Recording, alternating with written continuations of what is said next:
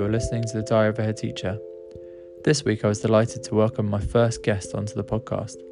I sat down with a fellow head teacher, Erin, to discuss her approach to school leadership and how in the short time that she has been at her school, she has created a culture based on deliberate noticing, giving the best to all learners, looking for the positive in every day, and importantly, bringing your joy into the story you are telling.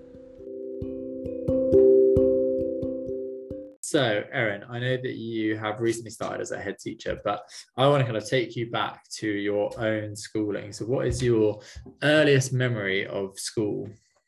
So I actually remember being in nursery.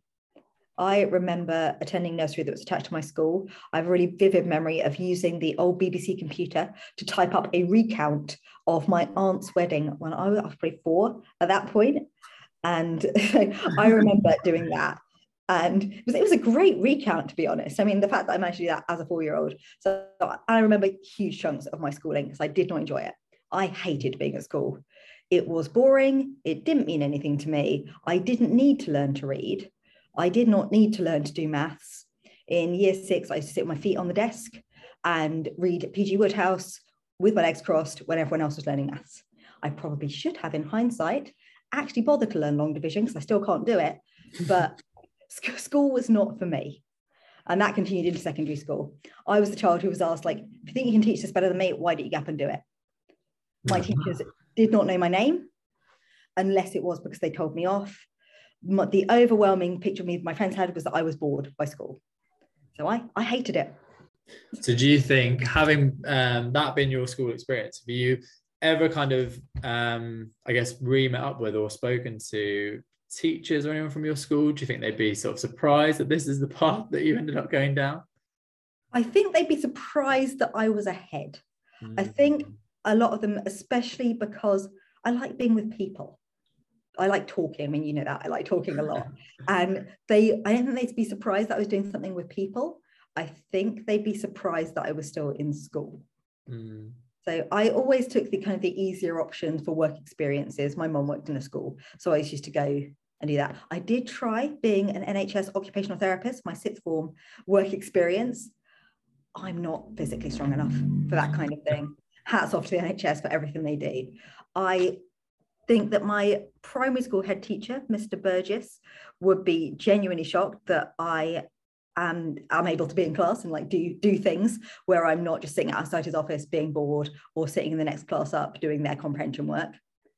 And I think my secondary head teacher wouldn't actually remember who I was. Interesting. So yeah. It's not, I mean, I guess it sounds like, and knowing you, I know that intelligence wasn't the problem. So what do you think, or not the problem, but what do you think, what was it about school that just didn't kind of gel with you? Was it their kind of approach? And I guess, has that then shaped how you lead now? Massively shaped how I lead now and how I teach and how I approach teaching teachers to teach. Because a lot of school when I was at school was about that compliance, about getting through the subjects, but also the way that behavior was managed at the school I was at was not managed well.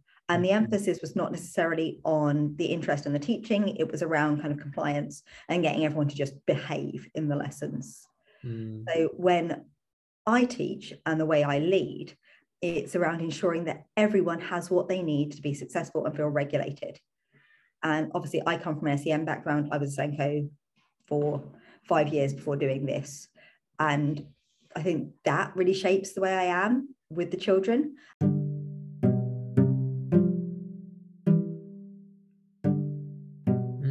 So it's interesting actually, because I wonder whether are there certain pupils that you think you have more empathy with because of your own school kind of experience?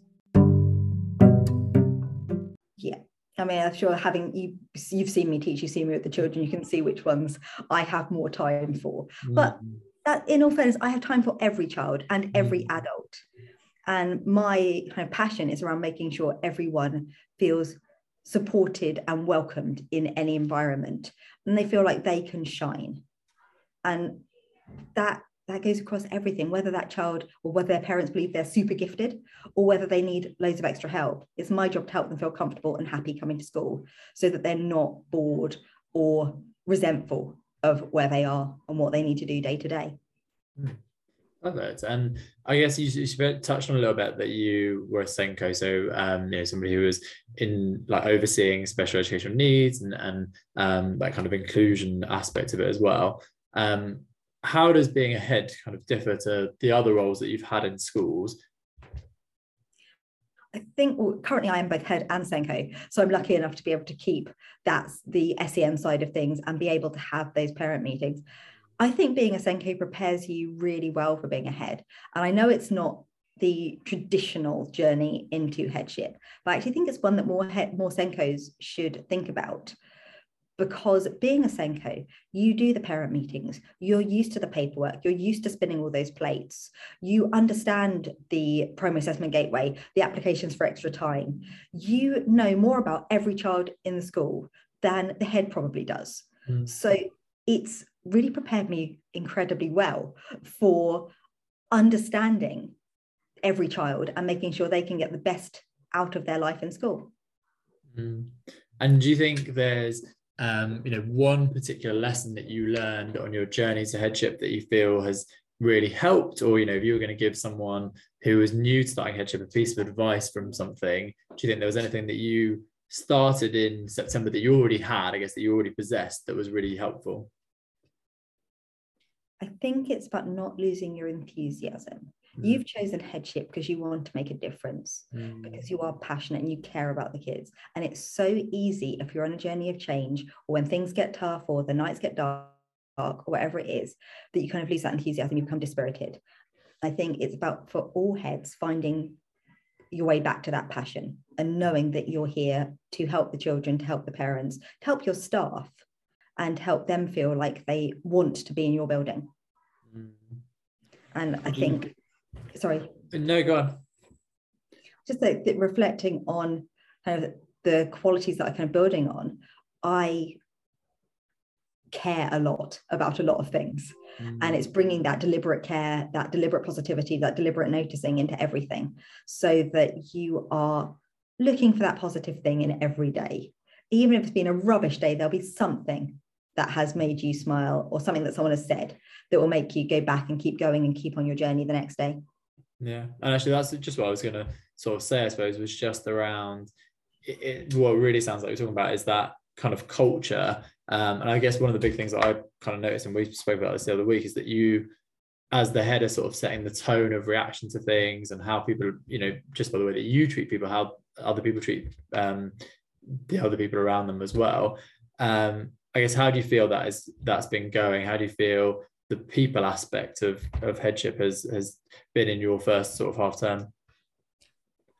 I'm really lucky. My staff have been overwhelmingly positive about the journey that we're on and the direction that we need to move to ensure that we are giving the best to all our families and all our learners.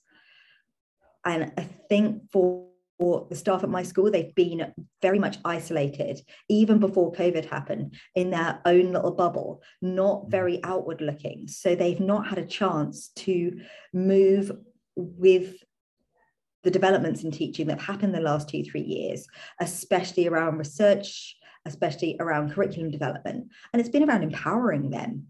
They have been very much tucked in their own little bubble, and it's been helping them see, oh, we can look outward, and other schools aren't in competition all the time with us. They want to help us. We can share practice. And supporting them with that has been a real joy. And they have loved it. And seeing their enthusiasm grow, and them beginning to come to me with their own ideas. Can I try this? I've seen this. I've read this. I would like to do this, has been absolutely brilliant. And it's something that I'm hoping to keep fostering with them as we move forward on our journey. And so I guess, what do you feel is the connection between a positive, kind of happy, enthusiastic staff, and then what that then does for the children? Kind of quite obvious, isn't it? If staff love coming to work, they're going to bring their passion into the classroom, which means children are going to be enthused by their learning. I think we all know, we've all read a story in a really sad voice and children have been like, I can care less. But the minute you put your passion, your acting voice on, and you perform that story to children, it doesn't matter what that story is, they're going to want to learn more. Case in point, I love Harry Kane, but his CBeebies story, The Lion Inside, it is not well read. I mean, he's great, and as a footballer, fantastic. As a leader, brilliant. He's doing great things. As a storyteller, he probably needs some pointers about bringing his joy into the story he's telling. And that's what teaching is. It's telling a good story. It's bringing those children into the past, bringing the children into the maths equation that you're teaching, and telling them the story of how you solve it, and getting them to hang on your every word so that they are drinking it in, and you're getting that feedback loop of what you're sending out is coming back to you. Yeah, I mean, I'm feeling inspired just talking to you. So is there anything, I guess, in that sort of first period of headship that has surprised you or wasn't what you kind of expected? How many policies there are? Why are there so many policies? I'm never going to stop reading policies. It's daily. More and more. Genuinely don't know why we have so many. Don't know if that's something you've noticed in. It's an issue. It's like trying to draw a parallel as well, I guess, for other workplaces. I presume everyone has the kind of HR aspects. And I remember, so when I started at my school, we have a system where it's quite helpful because everything is in one place. All the policies are recorded, and you get a deadline to tell you when you need to update the ones you're responsible for. And it's quite easy to kind of set new policies and have people read them. When I started, there were 212 documents that I had to read that were marked as unread. And so I think my thing with schooling is I don't necessarily think I need to know what all of those say, but I do need to know which ones exist and which ones I need at a particular time, I suppose. So, if there's some sort of concern, I know that I'm following the right procedures, I suppose. But it almost feels like, they are there incidentally to protect you against something, and then there's another policy to protect you against that eventuality, and they're all kind of second guessing the one before it. They all link in anyway. At the beginning of every policy, it's like, this policy references these 15 policies. Feel like that has been my life, and I wasn't expecting to have to review and add my name to the bottom of so many. Yeah, that might be something we need to explore in future podcast episodes. Is what do other workplaces have kind of death by paperwork as well? I feel like there in other workplaces there's a whole team of people that deal with those things, whereas for headship it's literally you. I mean, yesterday I was in the playground in my Wellingtons unblocking drains, then I did a school tour, then I reviewed a few more policies, then I did some kind of HR type things with staff, I did a lesson observation, and I did a health and safety walk around. It's like, in what other organization would that be kind of the boss's job? It's very much, I think that's very particular to school leadership, is that you do all the things. I also did some lunch duty as well. It's doing everything, and also then trying to drive up standards and bring your passion and care into every part of it. Yeah, and I think I think that speaks volumes as well to you as a leader, and having worked with you at a previous school, I know that one of your strengths as a leader is demonstrating that there is no job that is beneath you. So if you see that something needs to be done, rather than go and seek out the person whose responsibility that is, like, go and find the cleaner, it's, well, the mop's there, I can just do it. And I think by doing that, you're kind of demonstrating that we're all in this kind of together, and I think it shows staff that you are passionate about the school and that you are willing to get your hands kind of dirty or roll up your sleeves, and I think that sets a really good example as well. I find it's the same. So one of the questions I actually have for you is, I look at all the things that we could be doing, all the things that we are working towards. And something I've really tried to work on, I guess, since I started, is like working out my priorities. What do I tackle first? So I wonder, with all the things that you are overseeing or being involved in, when do you feel, when do you get a sense that you're being effective? think that's something I reflect on all the time. And it's like that guilty moment where you sit down to watch Bake Off and you think, should I have my laptop open? And then you think, actually, am I being effective if I'm spending all my evenings doing paperwork? Should I not have done this at another time? So for me, the times I'm being most effective is if I'm in class, if I am with the teachers, I'm supporting them. This term, I've done a lot of team teaching. I've done a lot of training around questioning. If I am supporting that teaching and learning, because currently that's my main role. Or if I'm in a parent meeting and I can see the weight fall off that parent's shoulders because they have shared their load, they feel supported. That's when I think I'm being most effective, because you can see that impact. If I'm at home signing 48,000 policies on Parago, am I being the most effective leader? Is there something else I could be doing with my time? Or am I being effective as a human? I mean, I have an 18-month-old son. There are times at home when I need to be present as a mum as well, to ensure that I am filling my own bucket, so that I'm not just giving to people, so that there is more Erin to go around. Yeah, and I think you've almost come to a similar sort of conclusion I have, that where I feel I'm being most effective, but where I think I'm having the most impact is in the relationships that I have with whether it's a staff member who's like I say, I think we are constantly in contact with different kind of stakeholders. What would you say is the kind of most surprising conversation you've had, or what to somebody who doesn't work in a school would surprise them that you have had to engage with a particular person? So I guess for me, it would be some of the work we've done around the community, and the fact that I've had to be reporting things like abandoned vehicles was, an example where I think not many people would probably know that, that the head teacher is doing that. I'm not sure. I think that surprising conversations to me are always when you're looking at what's caused something to happen. So if I'm wearing my Senko hat and I'm having a meeting about the next steps, or why a child's been finding something really tricky, and then you hear about what's happened previously, and you're thinking, oh, I see. And it's about reflecting on that and then making sure you build a better path forward. In terms of like surprising and what parts of a head teacher's job, like you're reporting of abandoned vehicles, I guess like almost everything I do in terms of like overseeing school dinners menus, sorting out the fact that we're in a weird area as a school. So I spend a lot of time dealing with the school streets teams and the traffic wardens, trying to avoid illegal parking situations and make sure that everyone's aware of that. As the head teacher, you also have like a weird sideline in graphic design, trying to make sure that your website and your newsletters are both legible and appealing. Yeah. So you do literally everything. And that's like the best and the worst things about being a head teacher, isn't it?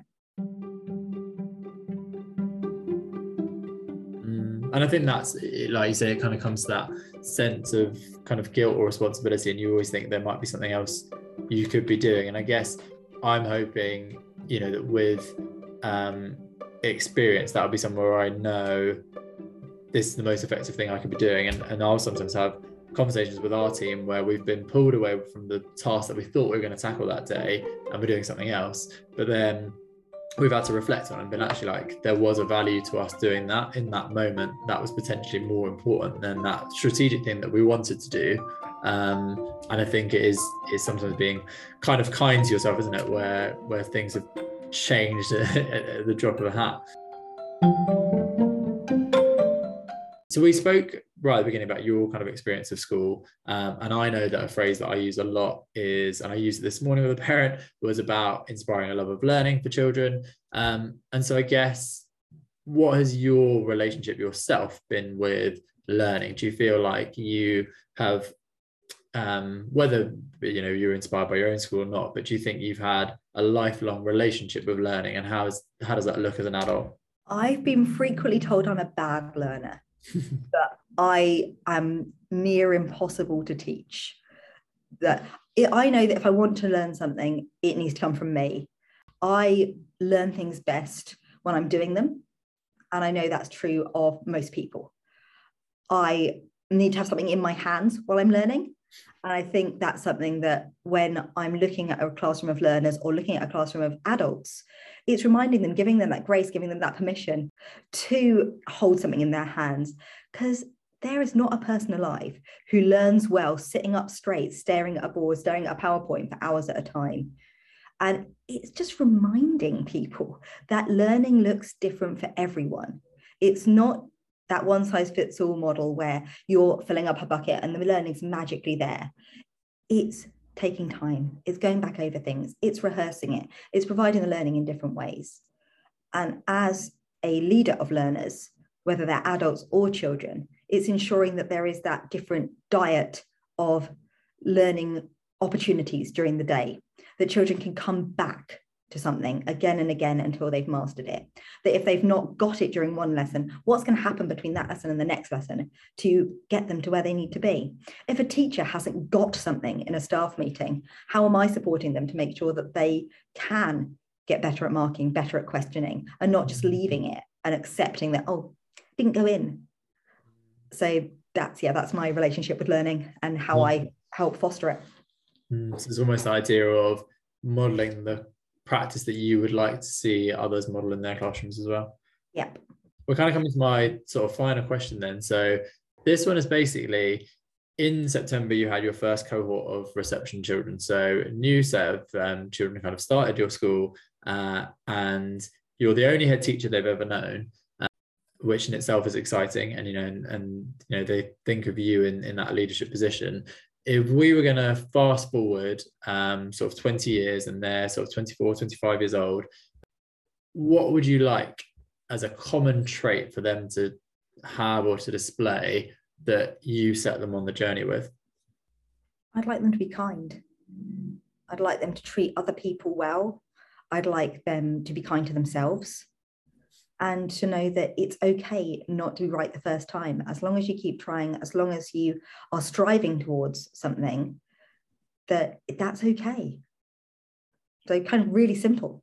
That's thinking of my little ones as 24, 25-year-olds. I don't want them to be living a sad life of pressure and feeling like they're not good enough. I want them to be kind to themselves and to understand that every day is a journey and you can keep getting better regardless of your starting point. Brilliant. Thank you very much. And thank you for joining me. I definitely feel inspired having spoken to you. I think there's definitely some things that I can go away and think, oh, like there's things that I can do even better having had this conversation. And I think that's why it's quite nice speaking to other head teachers and just getting the sense of how we're all tackling the same job in slightly different ways or in slightly different environments. But I think sometimes speaking to somebody else and hearing their experiences makes you feel that there's things that you can borrow or there's things that you can do better yourself. So yeah, very appreciative. Brilliant. Thank you.